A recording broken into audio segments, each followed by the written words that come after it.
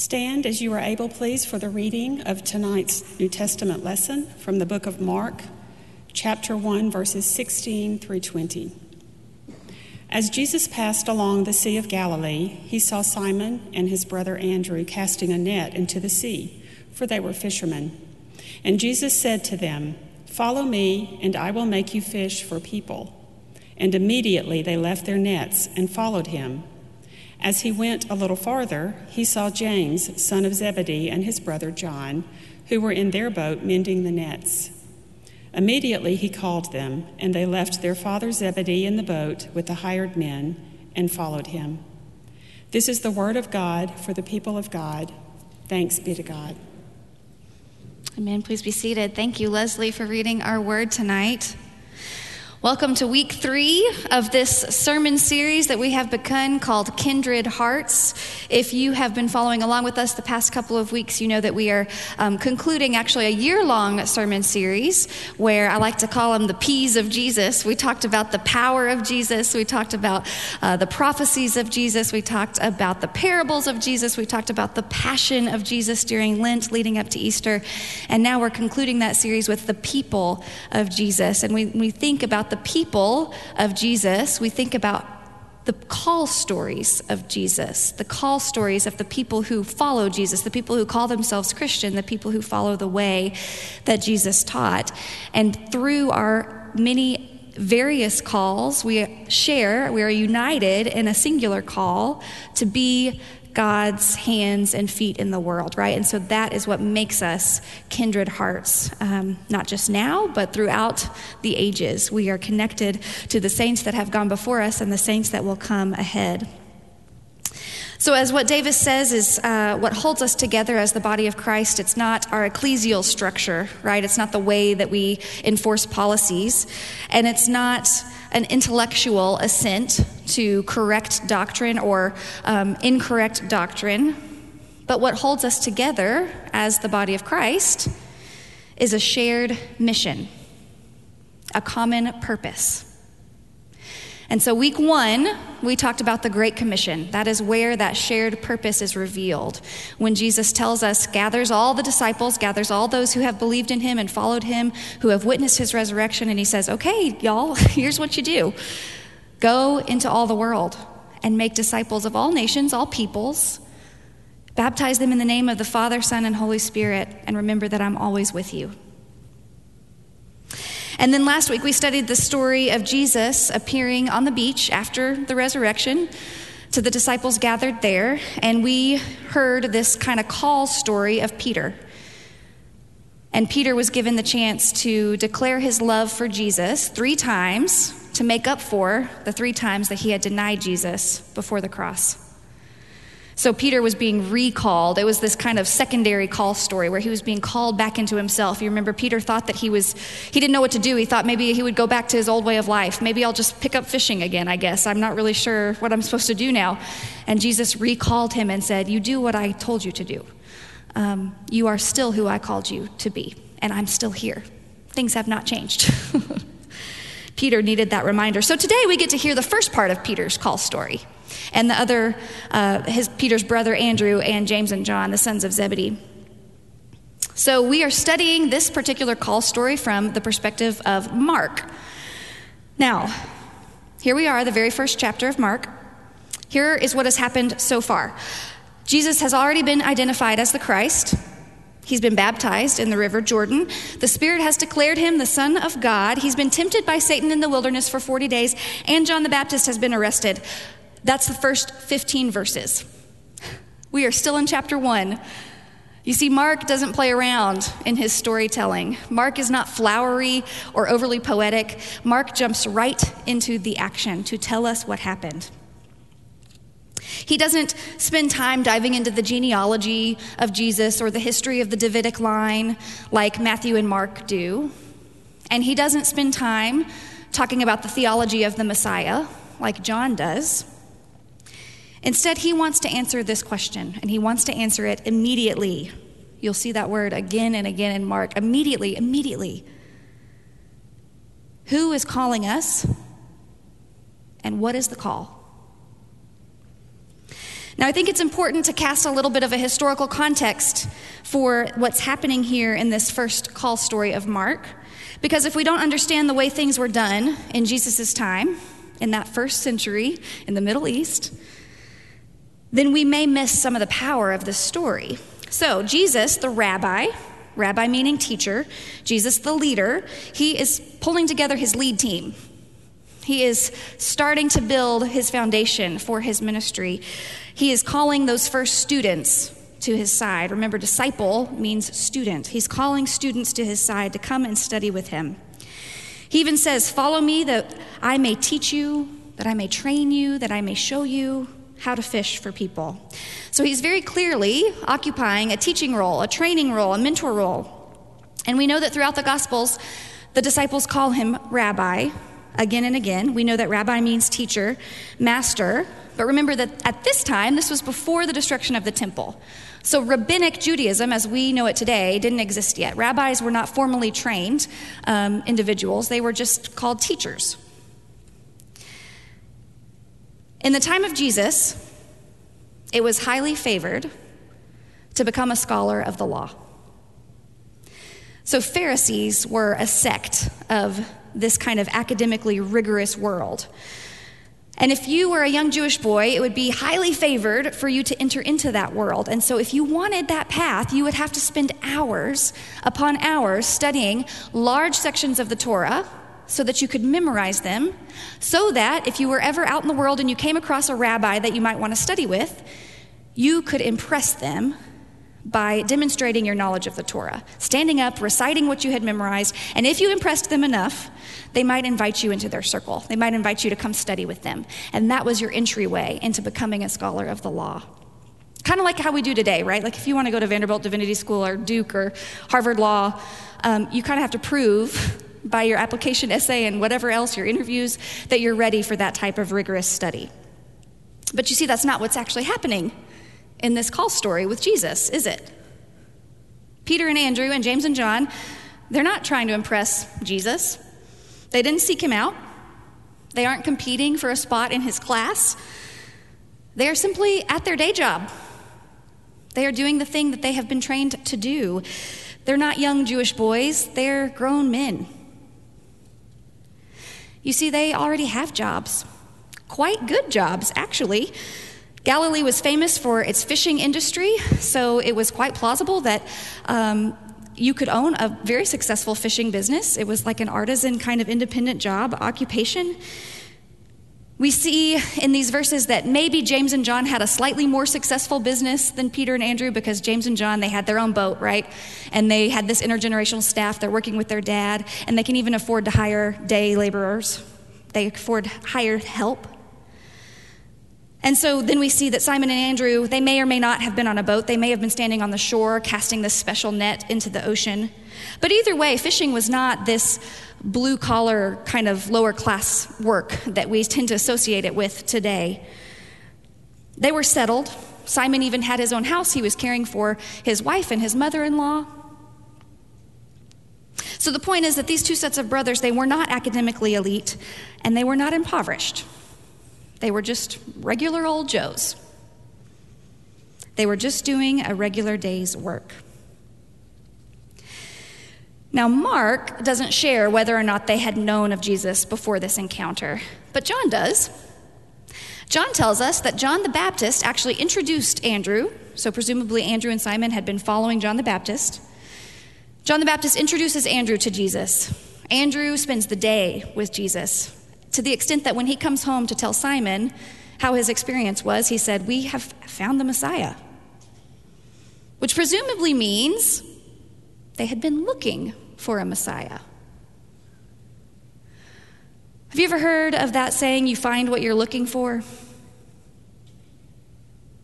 I think Charlie Chaplin said, "You'll never find a rainbow if you're always looking down."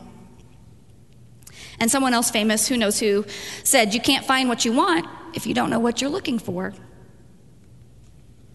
In the spiritual life, we often find what we are looking for.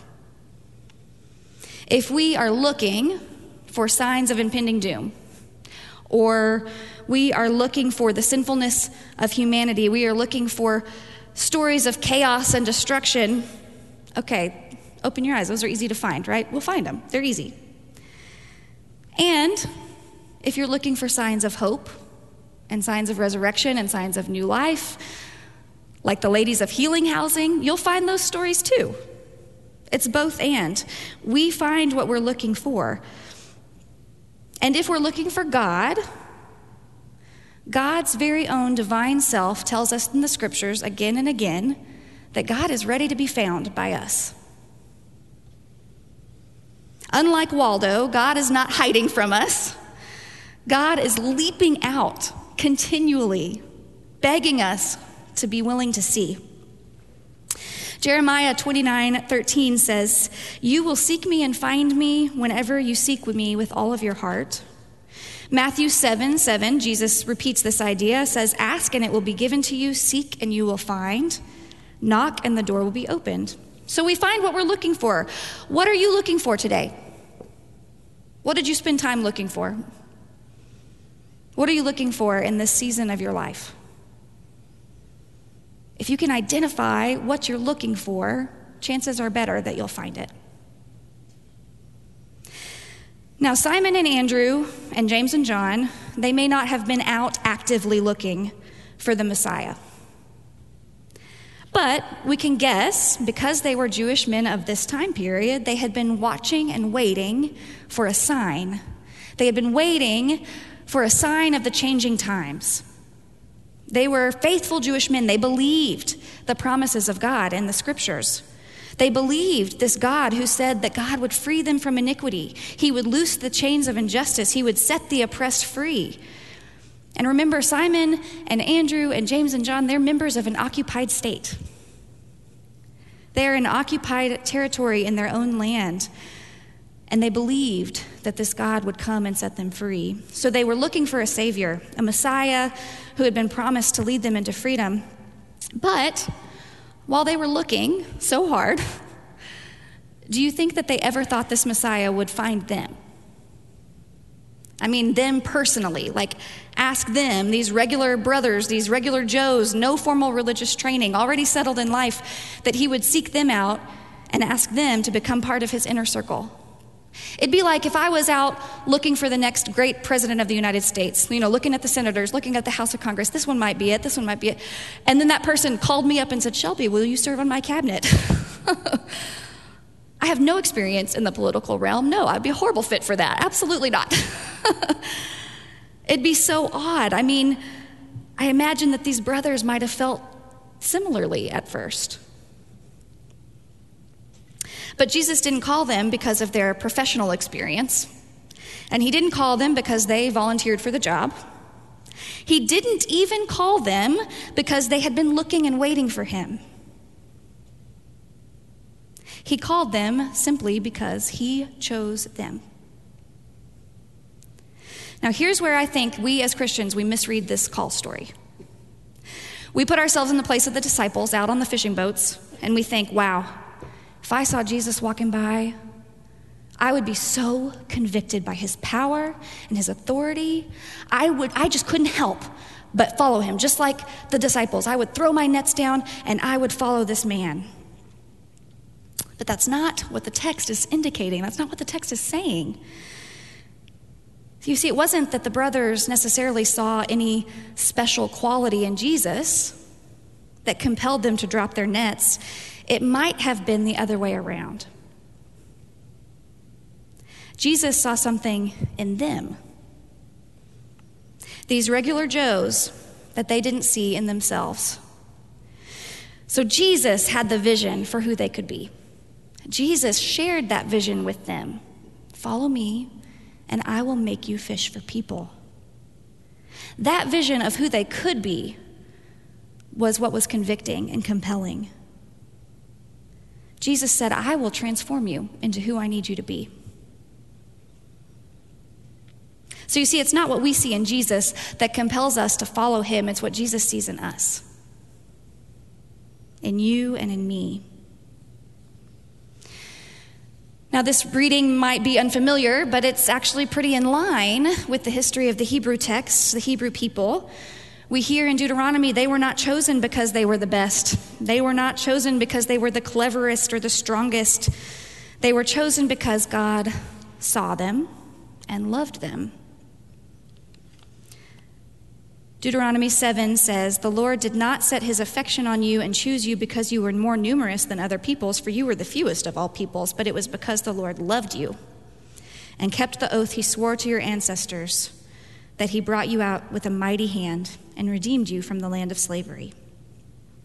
So Jesus picks up that thread, and in John, Jesus says, "You didn't choose me, I chose you.